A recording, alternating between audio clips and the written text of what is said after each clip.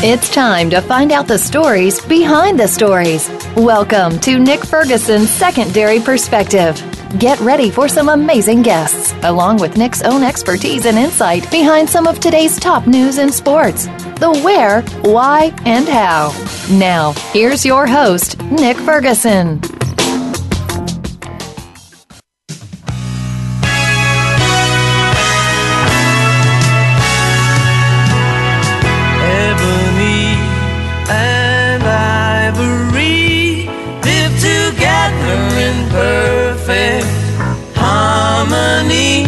Side by side on my piano keyboard.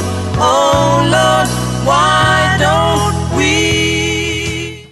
All right, another exciting Secondary Perspective is on deck, of course, unless you've been sleeping somewhere under a rock. We know what Thursday is. It is Throwback Thursday, but it's also NFL Draft Day. That is the day that NFL prospects, their lives, their family, their future will be changed forever. Optimism runs wild in Radio City Music Hall as the 79th NFL Draft is set to kick off later today. Of course, we are going to have some guys on the show going to call in and talk about what was that draft day experience like. Now, for me, I wasn't drafted, so I don't know what it was like in a certain aspect of it, but I'll tell you this. I was sitting home with my brother, and the rounds are going by. Then I get a call from the Cincinnati Bengals. They had the 26th pick at that point. They say, Nick, are you ready to be a Cincinnati Bengal? We're going to pick you with this next upcoming pick. I looked at my brother, and I was like, it's on. We're about to make it. From we started from the bottom, now we here.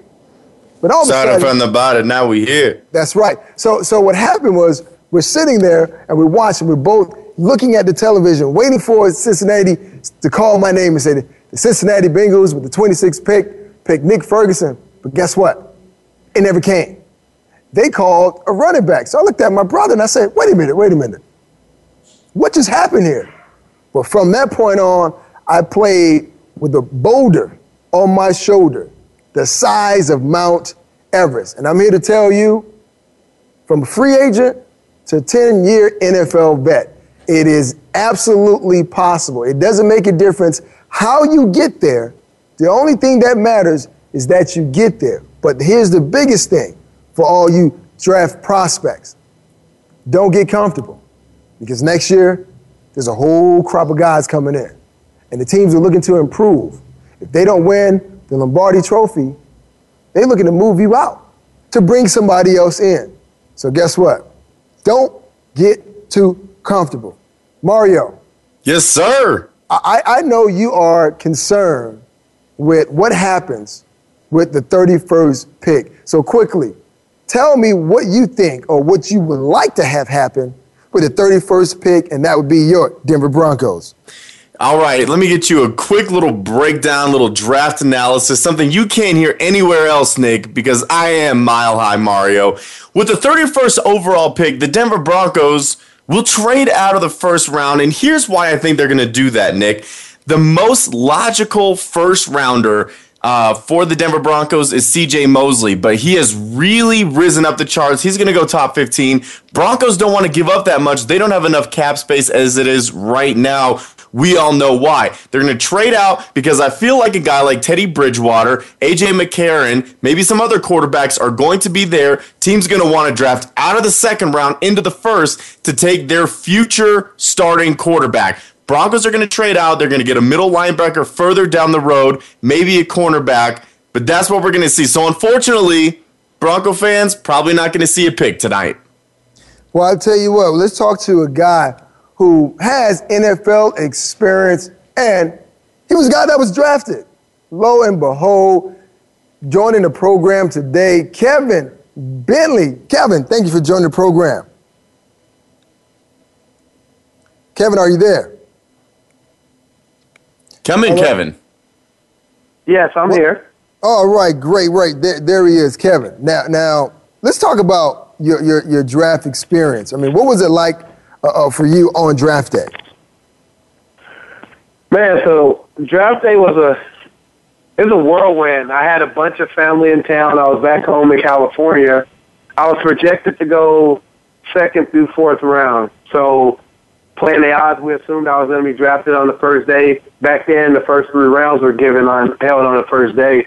So I had a huge barbecue. Family and friends were there.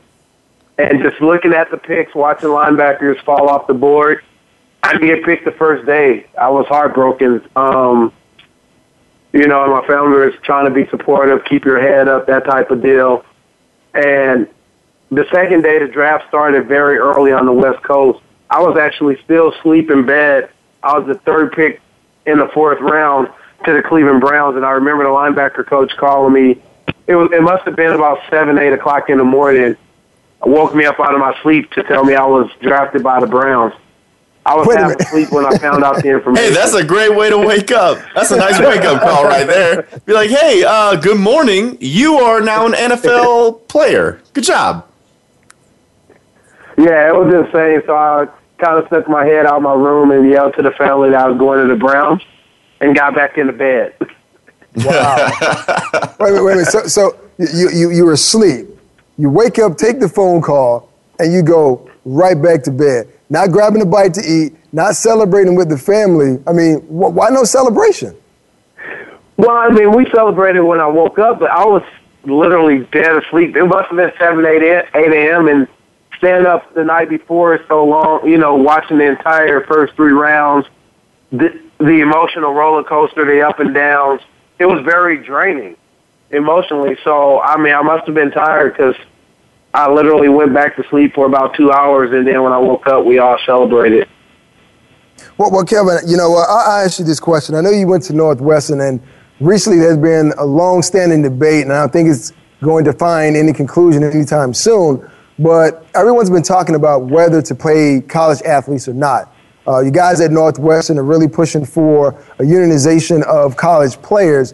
Now, for you, 1, how do you feel about the guys coming up with this idea? And 2, do you feel college athletes should be paid? All right, to tackle your first question, I'm totally supportive of those guys' efforts to unionize. I remember speaking to Kane Coulter 2 years ago after homecoming, and he was running some of his thoughts by me, and I thought it was an excellent idea then, and I still think so now. As we see, I don't know what's going to come about it, but as we see, the NCAA is now already starting to make changes. Now all of a sudden these guys can have meals year-round or something like that. I can't remember the exact stipulation, but they're already starting to make changes. And I think more so than anything, this was a way to force the NCAA's hand to actually start making changes. In terms of paying college athletes, I agree that they should be paid some type of stipend. That stipend, I'm not sure the amount. How do you allocate it by player? If you're a starter, if you're redshirting, that's where the big issue comes in. But I do think they should be paid because a lot of athletes can't work, and people don't know that. So if you can't work, you don't make money. But right. in the meantime, you're spending all your time practicing and working out. Well, that should be considered some form of work where they're being paid for it. Well, if you just joined us, we're talking to Kevin Bentley, 9-year NFL vet from the Cleveland Browns, Seattle Seahawks, and the Texans. Now, recently, Kevin, there's been a lot of talk. We had a situation with Jim Irsay and him being pulled over, a big water cadge in a car, blurred speech, but yet the commission has yet to do anything to him. But usually when things happen with players, whether they're found innocent or guilty, they normally have that big FedEx in their locker, or you see something on a ticker on ESPN saying that kid was fined or suspended for a couple of games. Do you agree with how this is being handled, or are we seeing two different ways where players are being judged one way and the owners are being judged one way as well? I definitely think it's a double-edged sword, right? The owners are being judged one way and the players are being judged another. Here you have an owner who's been very vocal on Twitter, social media, all the different media outlets you can think of, and all of a sudden he gets in trouble, and you only see a little clip about it.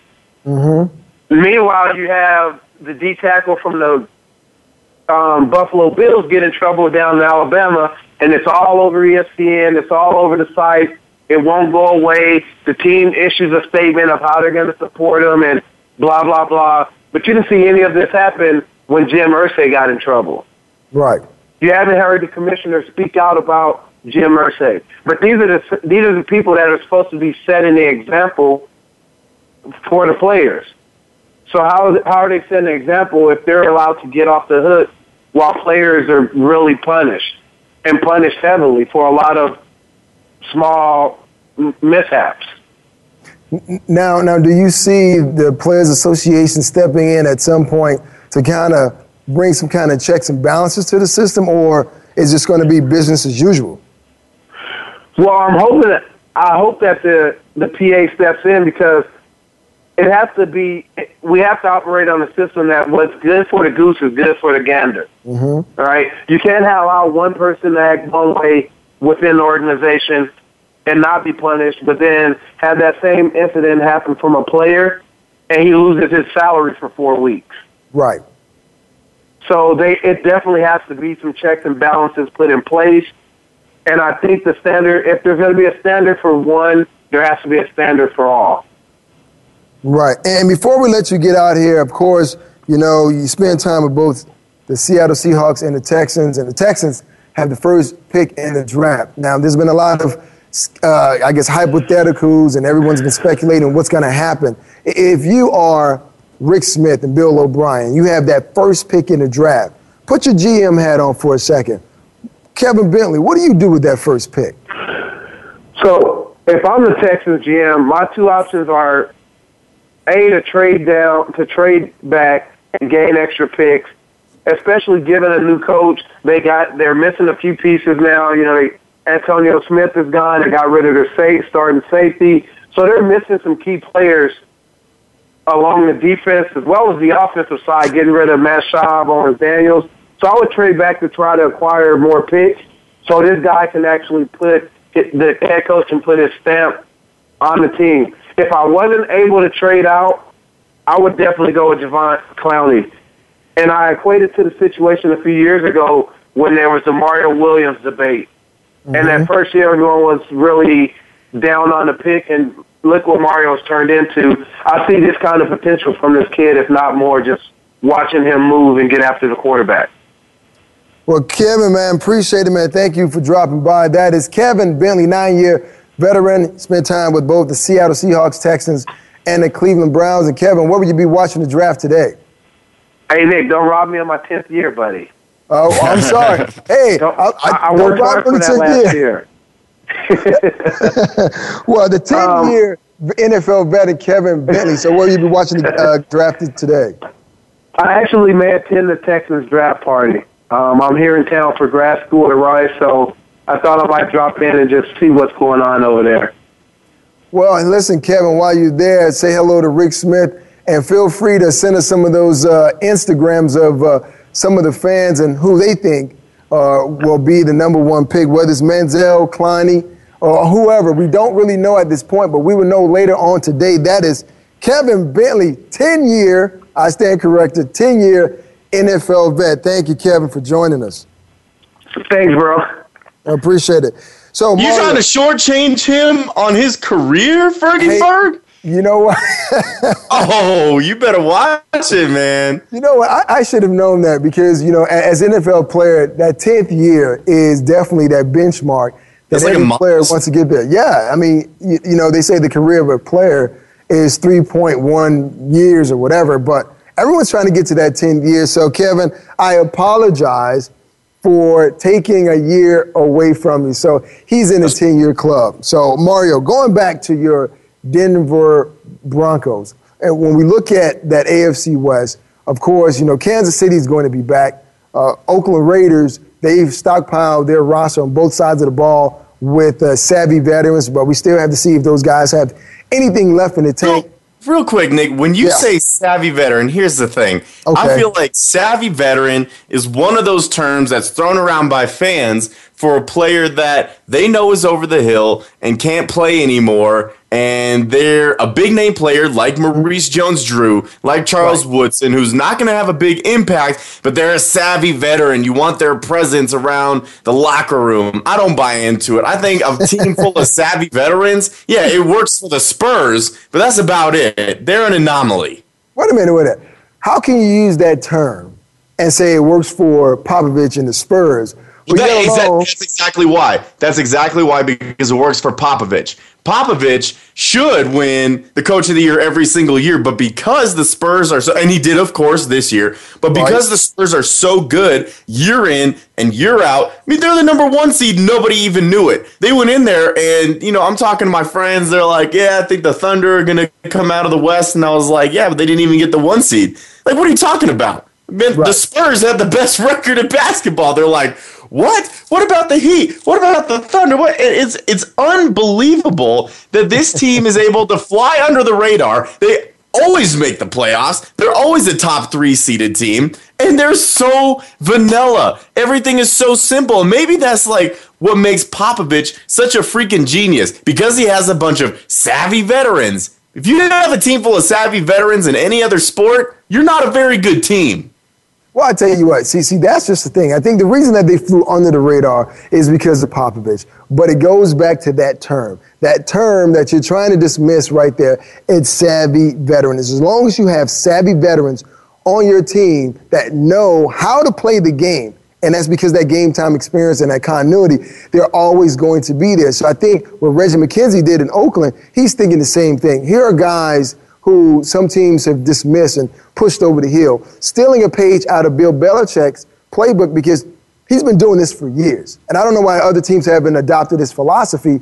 We're going to go out and get savvy veterans, and we're going to mix some young guys in there, and then we're going to make ourselves into a bunch of contenders. Now, the Raiders, I think they're picking at number 5 or number 6. If I were Reggie McKenzie... And they're going to blow it. They're going to blow it. Well, you know what? Let's be a little optimistic right now. Hopefully, he might decide to move down because he has some veterans on both sides. Make sure he stockpiles some picks, makes this team better for the long run, because he's gearing up right now for a Super Bowl push. Let's be totally honest. In the next 2 years, he's hoping that he can get the Raiders over the hump. But this is why you have to look within your division when you're looking at the draft. Did you say a Super Bowl push for the Oakland Raiders, Nick? Are you okay? Did you wake up on the wrong side of the crazy bed this morning? No, I didn't. But when you look at what they're doing, he's put pieces in place, hoping. Now you got to listen to what I'm saying. I said hoping.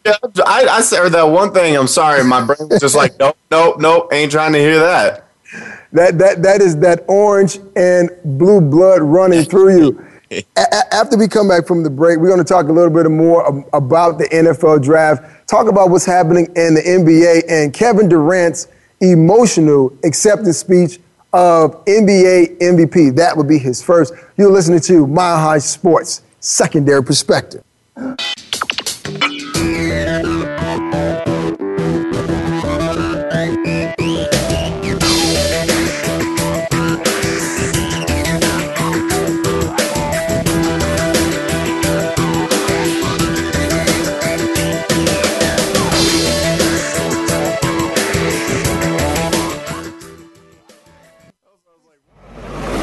Your internet flagship station for sports, Voice America Sports. Looking for the best show about horse racing and handicapping? Want to play the ponies? Join us every week for Winning Ponies with John Englehart, racing's regular guy, where you'll go inside and behind the scenes with the top jockeys, trainers, agents, and handicappers in the world of horse racing. This show is the perfect complement to the Winning Ponies handicapping website. Listen for top plays for the weekend and the spot play of the week, and win prizes just for calling in. Winning Ponies with John Englehart is live Thursdays at 8 p.m. Eastern, 5 p.m. Pacific on the Voice America Sports Network. Sports continues to grow and evolve to ever-increasing prominence in today's society. On All Around Sports, host John Inglesby will connect with the leading newsmakers from the sports world, including players, owners, and fellow sports journalists, discussing the top news and events that are relevant to sports today. John will also report from and offer his experience of the world's top sports events. Tune in to All Around Sports with John Inglesby, Fridays at 1 p.m. Eastern Time, 10 a.m. Pacific on the Voice America Sports Channel. Sports and medicine go hand in hand. Quite simply, if you aren't up to your game health-wise, you won't be up to your game on the field. That's where Bruce the Sports Doc comes in. Dr. Bruce Grossinger uses his medical training and experience to bring you a link between sports and medicine, from the latest advances and treatments to discussion behind the injuries of the week. Bruce the Sports Doc and his team of guest experts are here each week to lay it on the line in terms that you can understand. Tune in every Tuesday at 5 p.m. Eastern, 2 p.m. Pacific on the Voice America Sports Channel.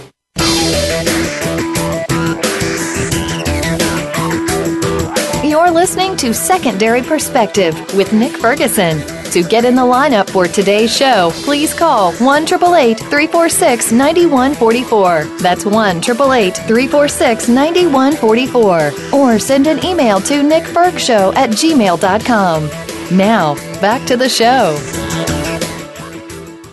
Sometimes I do feel disrespected by you reporters, but that's okay. Seattle Seahawk cornerback Richard Sherman is here tonight, and he gave me some great tips on how to handle it.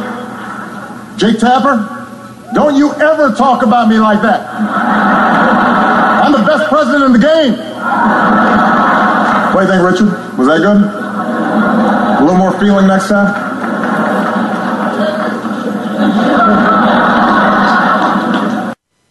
That which you were just listening to was President Obama acknowledging Richard Sherman in a joke, I guess playing on the fact of what he said to Aaron Andrews last season at the end of the game between Seattle Seahawks and the 49ers. I think everyone is pretty much talking about that, and that's still something that's trending today. Mario, speaking of that, Richard Sherman finds himself in the news again, highest paid corner in the league. No Chad Bailey, no Darrell Revis, no DRC, but Richard Sherman, the highest paid corner in the league. How you like that? What a shocker that Richard Sherman would find his way into the headlines.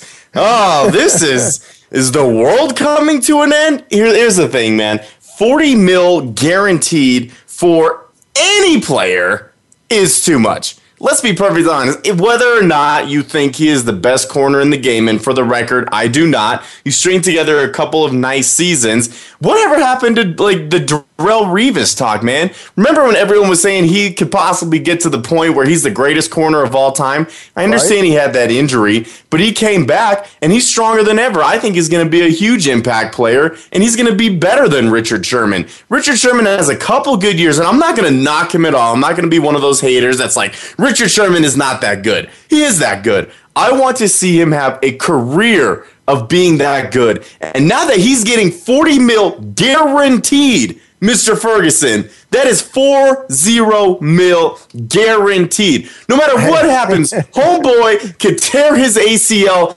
tomorrow, or he could break his arm patting himself on the back. Doesn't matter. He could never play another down. He gets $40 million.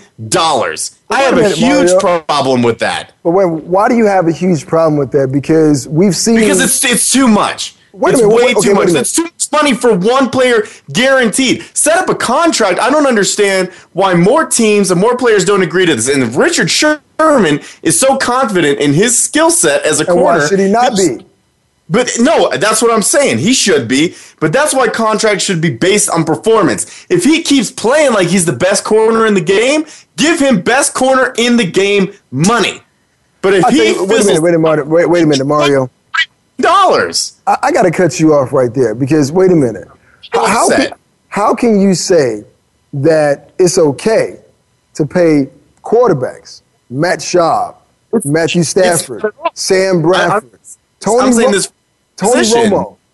Yeah, but still, if you're going to pay those quarterbacks and you're going to say it's a quarterback-driven league, you have to have something to offset it. You could be the highest paid pass rusher. You could be the highest paid corner. So what we're going to see here is a trend that's being set. Teams have upped the bar as far as paying the quarterbacks. Guys in the secondary want to be paid to as well. But now you talk about Richard Sherman. The guy came in the league as a fifth-round draft choice.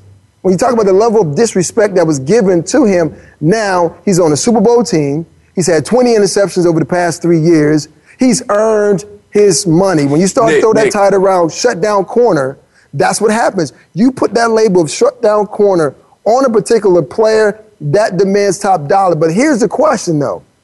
A precedent has been set. Now, you made him the highest paid corner. Patrick Peterson plays for the Arizona Cardinals. When his contract is up, he's going to want to be paid more than Richard Sherman. So the question is, what's top dollar? Where's the stopping point? I mean, are we going to pay players so much money that you're not going to have enough money to pay your free agents, to draft picks, to make your team better? So to me, that's the only thing that I see wrong with this. But the guy has played well, and that's what the price tag demands. You're only worth what the market is willing to pay for you. Seattle has set the market, $40 million guaranteed. Richard Sherman. Now we have to wait and see if he's going to earn that from this point on out.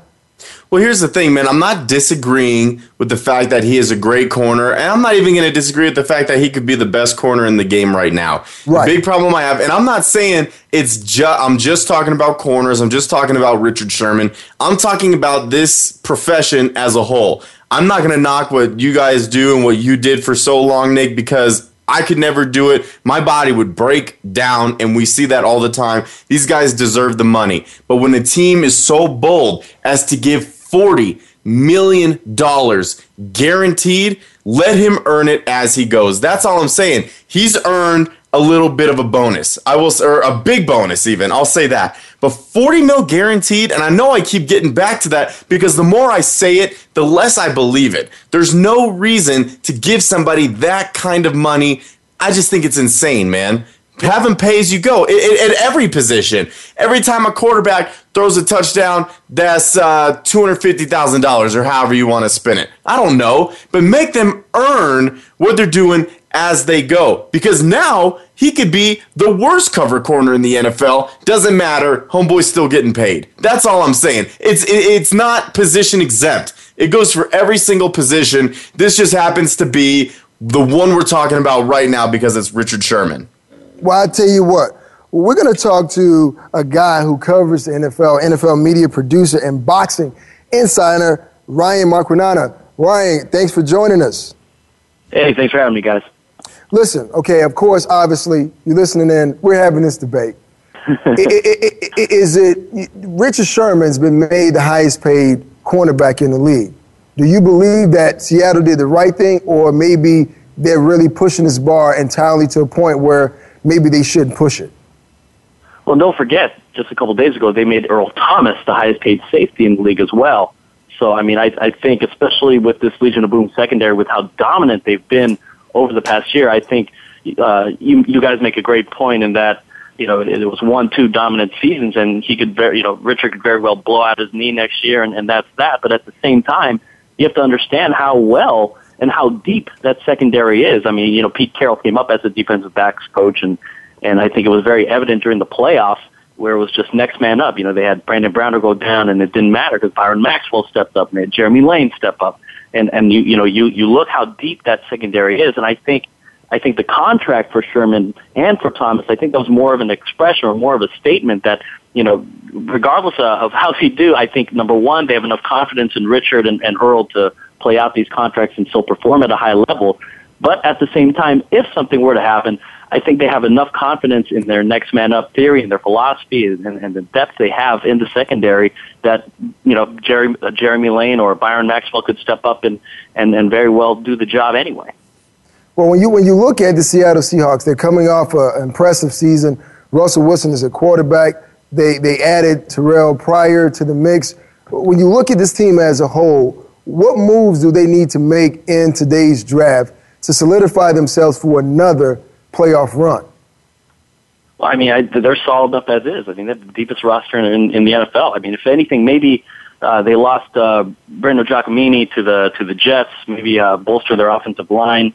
I know they're probably going to be picking at the end of the first round at 32. I don't know if they're going to move up. I don't really see a need for them to right now. There are a couple of guys, I think, you got Morgan Moses of Virginia, and I doubt that Cyrus Kwanjo from Alabama slips down that far. But, I mean, I would say maybe offensive line.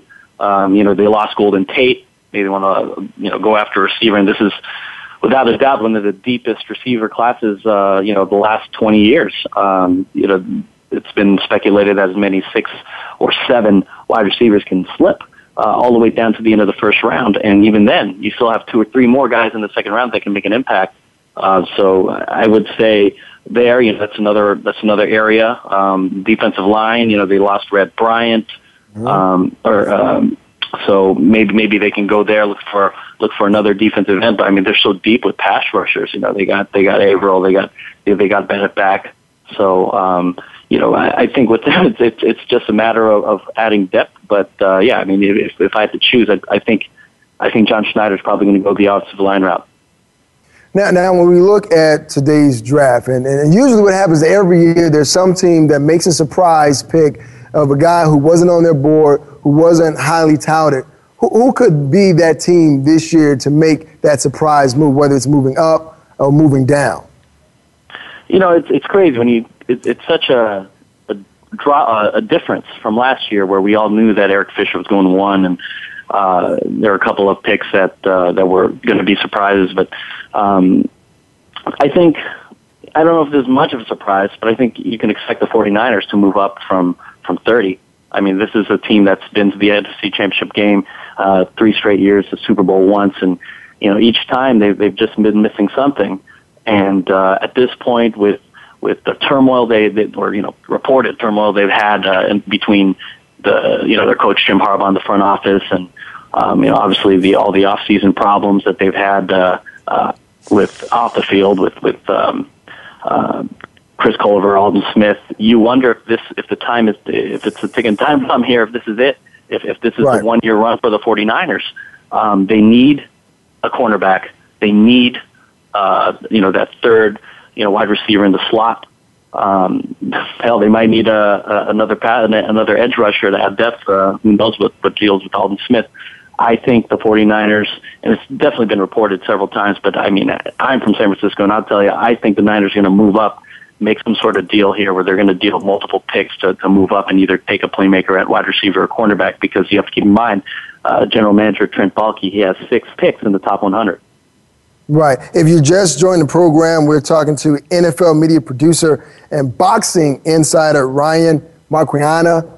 Speaking of boxing, this past weekend, Floyd Mayweather and Maidana had a bout down in Vegas, and it seemed like this was a fight that, when you look at it on the surface, probably one of the toughest fights for Floyd Mayweather. I mean, he looked a little sluggish late. His opponent got a chance to put him in a corner, got him some real good shots on Mayweather. Are we starting to see the same thing with Mayweather as we started to see, or we are seeing with Manny Pacquiao? Age is playing a factor, and speed, fluidity, and just kind of them being the boxers of old. Are we starting to see Mayweather slip as well? Well, what a street brawl, huh? I was at ringside for that fight, and I think age catches up to any fighter. Father Time definitely has its way with any athlete, but I think in Floyd's case, this was more of a matter of the style that Maidana brought. I mean, anybody who's seen Marcos Maidana fight before, he has this crude but effective pressure where, he puts you in the corner, bullies you into the ropes, and makes you fight. And I think it was pretty evident with the way that, Floyd, was approaching that fight for the first 5 rounds. I had him down 4 rounds to 1 after the first 5 rounds, and I believe one of the judges did as well. But I think that it took him a while to adjust and time Maidana, his advances as far as where the unconventional angles he was throwing from. But to touch on your question, I mean, I think with any fighter you see age begin to wear on them, but I wouldn't necessarily say that this was indicative of Floyd losing a step. I mean, I think this was just more of the style that was brought to him. I think he was caught a little bit off guard, off balance at first, but if you watch the fight, I believe he won 6 of the last 7 rounds, and they're talking about an immediate rematch in September. I would not be surprised to see Floyd dominate, the second fight just based on the fact that he's now a lot more comfortable in there facing this type of style fighter. Before we get out of here real quick, I mean, everyone has been anticipating and talking about the fact that everyone wants to see Mayweather and Pacquiao. Do you think it would ever happen at this point? You can never say never. I think the problem with a fight even occurring is that it's kind of overcooked. It's been in the oven too long. I think about 3-4 years ago when both guys were in their prime, I mean, then and there, I think you would have seen the best at their best. But the problem is it's a lot deeper than, I know maybe they were talking about drug testing and this and that. I think it's a lot deeper than that. It runs from, in my opinion, the fact, I've spoken with Floyd, I've spoken with his former promoter, who's currently Manny Pacquiao's promoter, Bob Arum. They don't have the greatest relationship because, way back when Arum used to promote Mayweather, Mayweather did not appreciate, or I guess he felt like he was being slighted for Bob's other fighters, namely Oscar De La Hoya. And so when Mayweather broke free and became a free agent and made it big on his own, I think he kind of always held that against Bob.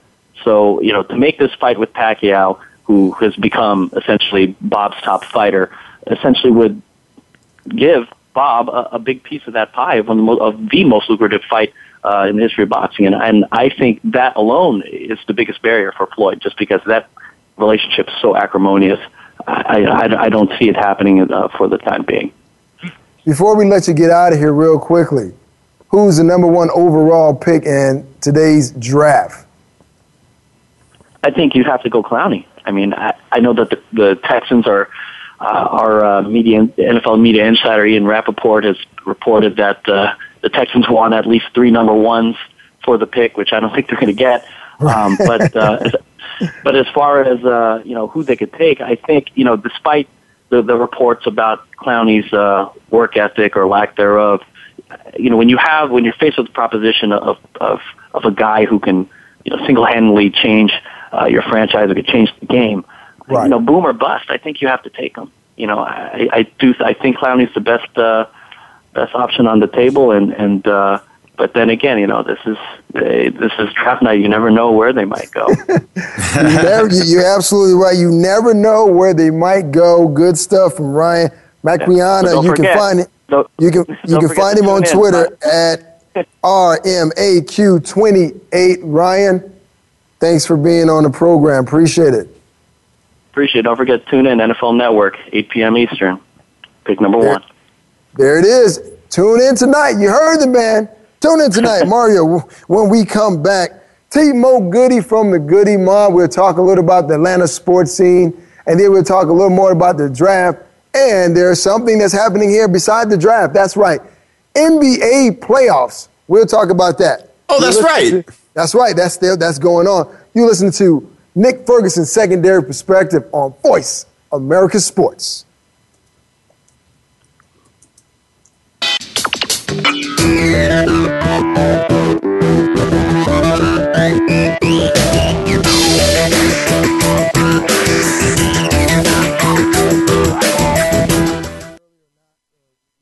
The fans now have a voice to speak their mind. No holds barred. They need to bench his ass and then move on. I just think that the coach made a mistake. All crazy. NFL, MLB, NBA, NHL. Speak up. Speak up. Or forever hold your mouth. We ain't playing around here. Voice America Sports.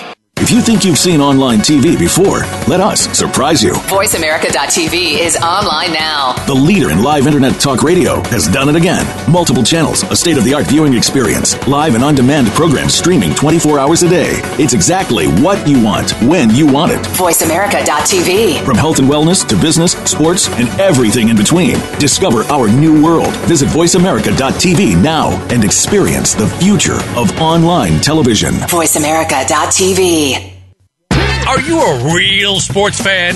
Get ready to talk football and anything else sports with Kwame Lassiter, formerly with the Arizona Cardinals, San Diego Chargers, and St. Louis Rams. Kwame's got the experience, so he's prepared to talk sports with you every week on Kwame Lassiter's Sports Talk. It's on the Voice America Sports Network every Monday, Tuesday, Thursday, and Friday at 9 a.m. Pacific Time, 12 noon Eastern Time. Get ready for an unpredictable, fun, and sometimes sarcastic look at the world of sports. That's Kwame Lassiter's Sports Talk on the Voice America Sports Network.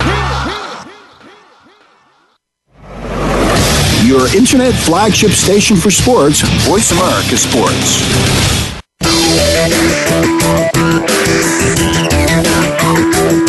You're listening to Secondary Perspective with Nick Ferguson. To get in the lineup for today's show, please call 1-888-346-9144. That's 1-888-346-9144. Or send an email to nickfergshow@gmail.com. Now, back to the show. That was some good stuff by Ryan there, giving us some insightful information about this upcoming draft. We still have to wait to see what happened. But keeping our Star Power show going, we have someone on the line, but we're going to bring him in the only way the Secondary Perspective can bring him in. Go ahead, Justin, let it run. Woke up and seen the sun sky high, sky high. Touch what I never touched before, seen what I never seen before. Woke up and seen the sun sky high, sky high. That's right. T-Mo Goodie is on the horn. T-Mo, thanks for joining us. Oh, man, thank y'all for having me, man. What's going on today, y'all? What's happening, man? It's draft day. You know what? It is draft day, and it's going to be some Dirty South cooking. And speaking of Dirty South cooking, let me start off first. The Atlanta Hawks, right? It was this team, number 8 seed. No one really gave them any credit, but they gave the Pacers a run for the money. And now, I mean, as a fan of everything Atlanta, how did that make you feel to see this young club actually push the number 1 seed the way they did? Man, really, it was a good feeling, man, to see Atlanta stand up in that manner and, you know, and give chase, you know, to the title. But, you know, I was disappointed, man. I felt let down just a little bit, man, because I'm a true fan, man. I love to win, man. Who don't want to win, man? So, you know, I just felt like this could be our year, man. I thought we would really get an opportunity to just sweep everybody off their feet with a shocking story to the ending of this season. But, you know, it's all good. We got it next year. We just young, you know what I mean? Like you're saying, we learn it. It is. But here's the question, though. Anyone who's ever visited Atlanta, I mean, they know it's a great city to live in. The cost of living is cheap. They have colleges spread out all around the city. The ratio of men to women is spectacular. That's why a lot of people love to move there. But what is it about the teams that don't seem to be able to capture those big market free agents with all of what I just said? Why? It just seems like they have a problem. Why is that?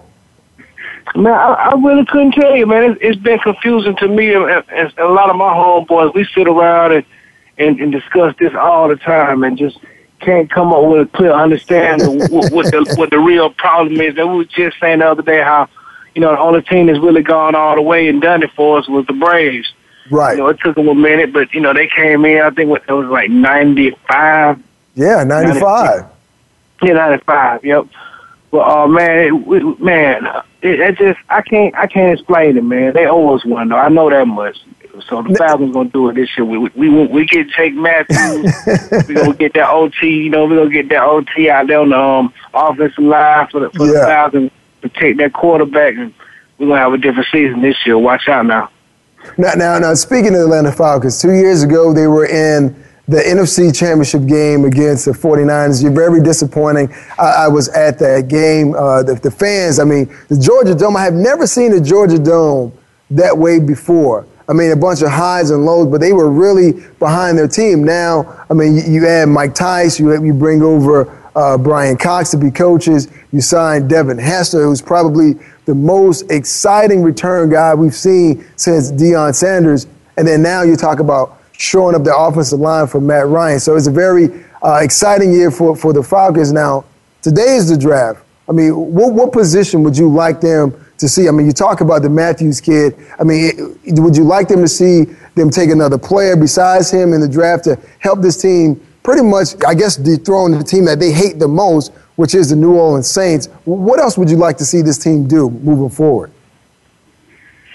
I know we definitely need a good safety in the picture. You know, I mean, we got to have a good safety out there, somebody that really can lay the good hit and have the foot speed that we need to really control that part of the field, man. But it's really the line. That's always been our biggest issue, has been the line, and it really exposes the running backs in a different light, meaning that it's not really giving a true perspective of what our backs can do. Because, I mean, I felt like when we went and got Steven Jackson, I felt, okay, we got size, we got speed, we got experience. This man going to make a difference for the Falcons this year. I can really see that. But he didn't have any good, I guess, any solid blocking like he really needed, and we couldn't keep Matty Ice protected. You know, so going to get a good offensive lineman is definitely a great asset for the Falcons and a good start to trying to restructure and rebalance the team. If you just joined us, we're talking to T-Mo Goodie from the Goodie Mob. T-Mo, now, I was reading somewhere that there's a reality TV show that's set to hit the airways on June 23rd, I believe. Why did Goodie Mob decide, okay, well, we need to jump into the reality TV world? Well, the good part about our reality show, we just kind of wanted to show people who we are as individuals and as a group, and just give the world a different perspective of Goodie life. Meaning, you know, they hear all our records and they take us as, you know, from a serious side when they listen to our music, because, you know, we're doing more than just making people dance. We're trying to enlighten, inspire, motivate, all in the same song. So, you know, this gives Goodie Mob, like I said, a different point of view. And it's going to be, I feel, it's really going to give us a lighter edge, meaning it's going to make people laugh. It might put you in a sad mood, maybe. It may, you know, but for the most part, it's going to keep you happy. It's going to keep your teeth showing and you laughing loud. And we just trying to entertain the people with some Goodie Mob life, man, from the Dirty South perspective. But it's going to really be nice, man. It's a good, refreshing look for Goodie Mob for 2014. And you'll see, man, I promise you, man, we're going to make Atlanta proud. Well, I tell you what, at Coachella, you had Outkast that got together. Could we possibly see Outkast, Goodie Mob, Dungeon Family get together like you guys used to do, you know, back in the early 90s? Because that sound that you brought to hip-hop music really put the South on the map, and a lot of hip-hop artists now that are coming from the South, I know you guys have paved the way for that. Will we ever see kind of that collection Dungeon Family tour again around the country? Could we see that? Could I see that, please? Could you make that happen? If we could get up, if you can put this on blast and find a promoter with balls, with the balls to do it, man, because we ready to do it. Please believe we talk about it so much, but it's gonna cost a little. It's gonna, you know, be an investment, but I feel like it'll really give people a good opportunity to see what we were all about and to get, you know, refreshed, man, 2014 style. So, man, go make it happen, Nick. We need you to do it. Come on, let's do it. if there is a promoter that's out there listening, or you know a promoter, you know someone else, we need to see this generation. Nick, why don't we just promote it? Let's get on Twitter. Let's get on Facebook. All the social medias. We'll talk to everybody we know. We will get this thing going. Let's and go. The first stop of their tour will be Denver, Colorado, baby. Let's go, Denver. What's happening? Aurora in the house. Where you at? Where you at? Throw the hands up. A-Town, what's up? Yeah. Other A-Town. Oh, this is classic. I love it. I mean, maybe, you know what? Let's start that campaign. If you out there, you listening, you riding in your car, you're sitting in your cubicle, tucked behind your desk, hoping that your boss don't find out you're listening. Everyone get on social media, Instagram, Twitter, Facebook. Let's make this a reality. Outkast, Dungeon Family, Goodie Mob together on tour. And maybe we can throw in some old 90s De La Soul or Tribe Called Quest. Make this, one big hip-hop shebang. I want to see it. I definitely want to see it. Timo, thanks for joining the program. Maybe we get you back on next week and talk about and recap what the Falcons did. Did you like it? Did you not? But always appreciative for you dropping by, joining the program. Tell, Gip, Cujo, CeeLo, we said hello, man. Appreciate you for joining the program. Definitely. God bless, man. Thank y'all for having me, man. Appreciate it, man. God bless, for sure. That is Timo from the Goodie Mob. Timo, Goodie, Mario. I'm really excited, man. I mean, the fact of trying to get that group, all those individuals together, I mean, I love it. I mean, for some reason, you've never heard the music before, and I find it hard to believe, but you need to go pick this stuff up, go buy it, iTunes, wherever it is, go pick it up.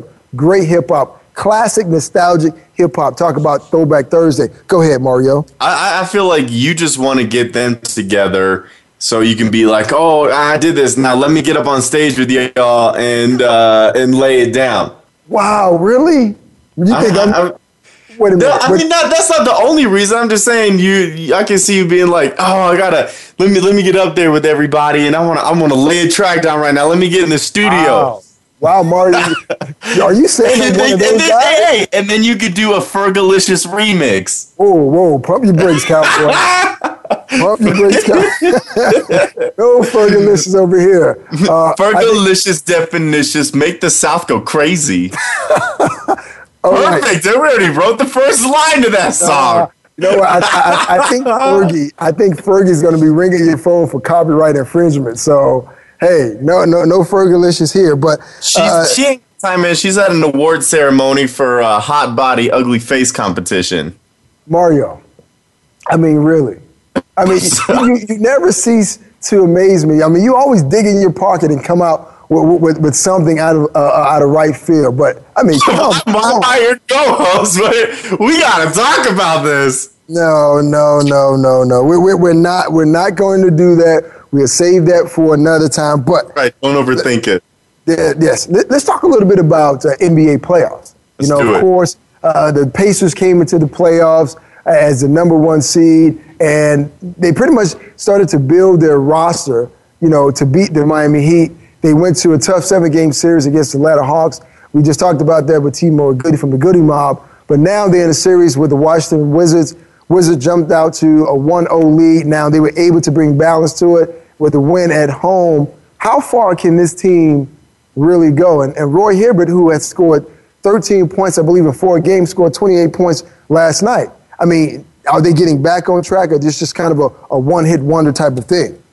All right, here's the thing, man. They barely beat an 8 seed, and props to Atlanta for playing the way that they did against the 1 seed. And it looked like they might be the next 8 seed to unsettle a 1, but dude, I can't explain it, Nick. I mean, you look at the Pacers roster top to bottom, and you think, man, on paper, this team has a decent chance to beat the Miami Heat. And I've said it on the show plenty of times, Nick. I'm not going to change my mind. Nobody in the East is going to beat the Heat. Let's be perfectly honest. I'm going to say it right there. If something freaky happens and one of their studs goes down, then they're going to have a hard time. But, pending some sort of miraculous occurrence, it's going to be the Heat. So, again, it doesn't really matter how well the Pacers play. Should they beat Washington? Yeah, man, absolutely they should beat Washington. Why? Because on paper, they're a much better team. But what goes on paper doesn't translate to the court. Roy Hibbert finally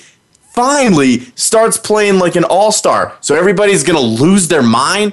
No, if they beat the Washington Wizards, they're going to lose in the next round to the Miami Heat. It doesn't matter. What we got to look at is on the other side of the spectrum. Any of the 4 teams, Portland, San Antonio, Oklahoma City, or the Clippers, each of those teams has a pretty decent chance of dethroning the Miami Heat. They all have a little bit of weaknesses, but they also have the strengths to be able to beat that team. That's what we got to start talking about. But I'm going to stick with my prediction like we said at the beginning of the playoffs. I'm going to give you Portland versus Miami in the championship. Even though Portland laid a big old egg in San Antonio, I'm gonna phase that off. That's fine. You're allowed a loss. It was a really emotional series. Went to 7 games last round. I still like this Portland team. Is that crazy? That is not crazy. What will be crazy if you forget that Mother's Day is right around the corner. So everyone, if you hadn't gone out to grab your flowers, cake, gifts, whatever it is you need for Mother's Day, remember you don't want to miss Mother's Day because it's Mother's Day. I mean, they gave birth to life and society. They're the flower of our country, the heartbeat of society. Let's not forget our mothers. While we're talking about not forgetting Justin, I want to thank Justin on the boards. Mario, you can find him at Mile High Mario. You can find me at Nick Ferguson _25. I want to thank T-Mo Goodie. I want to thank Kevin Bentley for joining the program, 10-year veteran Kevin Bentley, and Ryan Maquinana for joining the program as well. Also, my 3 amigos, Church Scientology Celebrity Center, for allowing me to use their wonderful facilities. It is draft time, ladies and gentlemen, so sit back, get your popcorn. It is time. You're on the clock. Nick Ferguson, Secondary Perspective, and we're gone.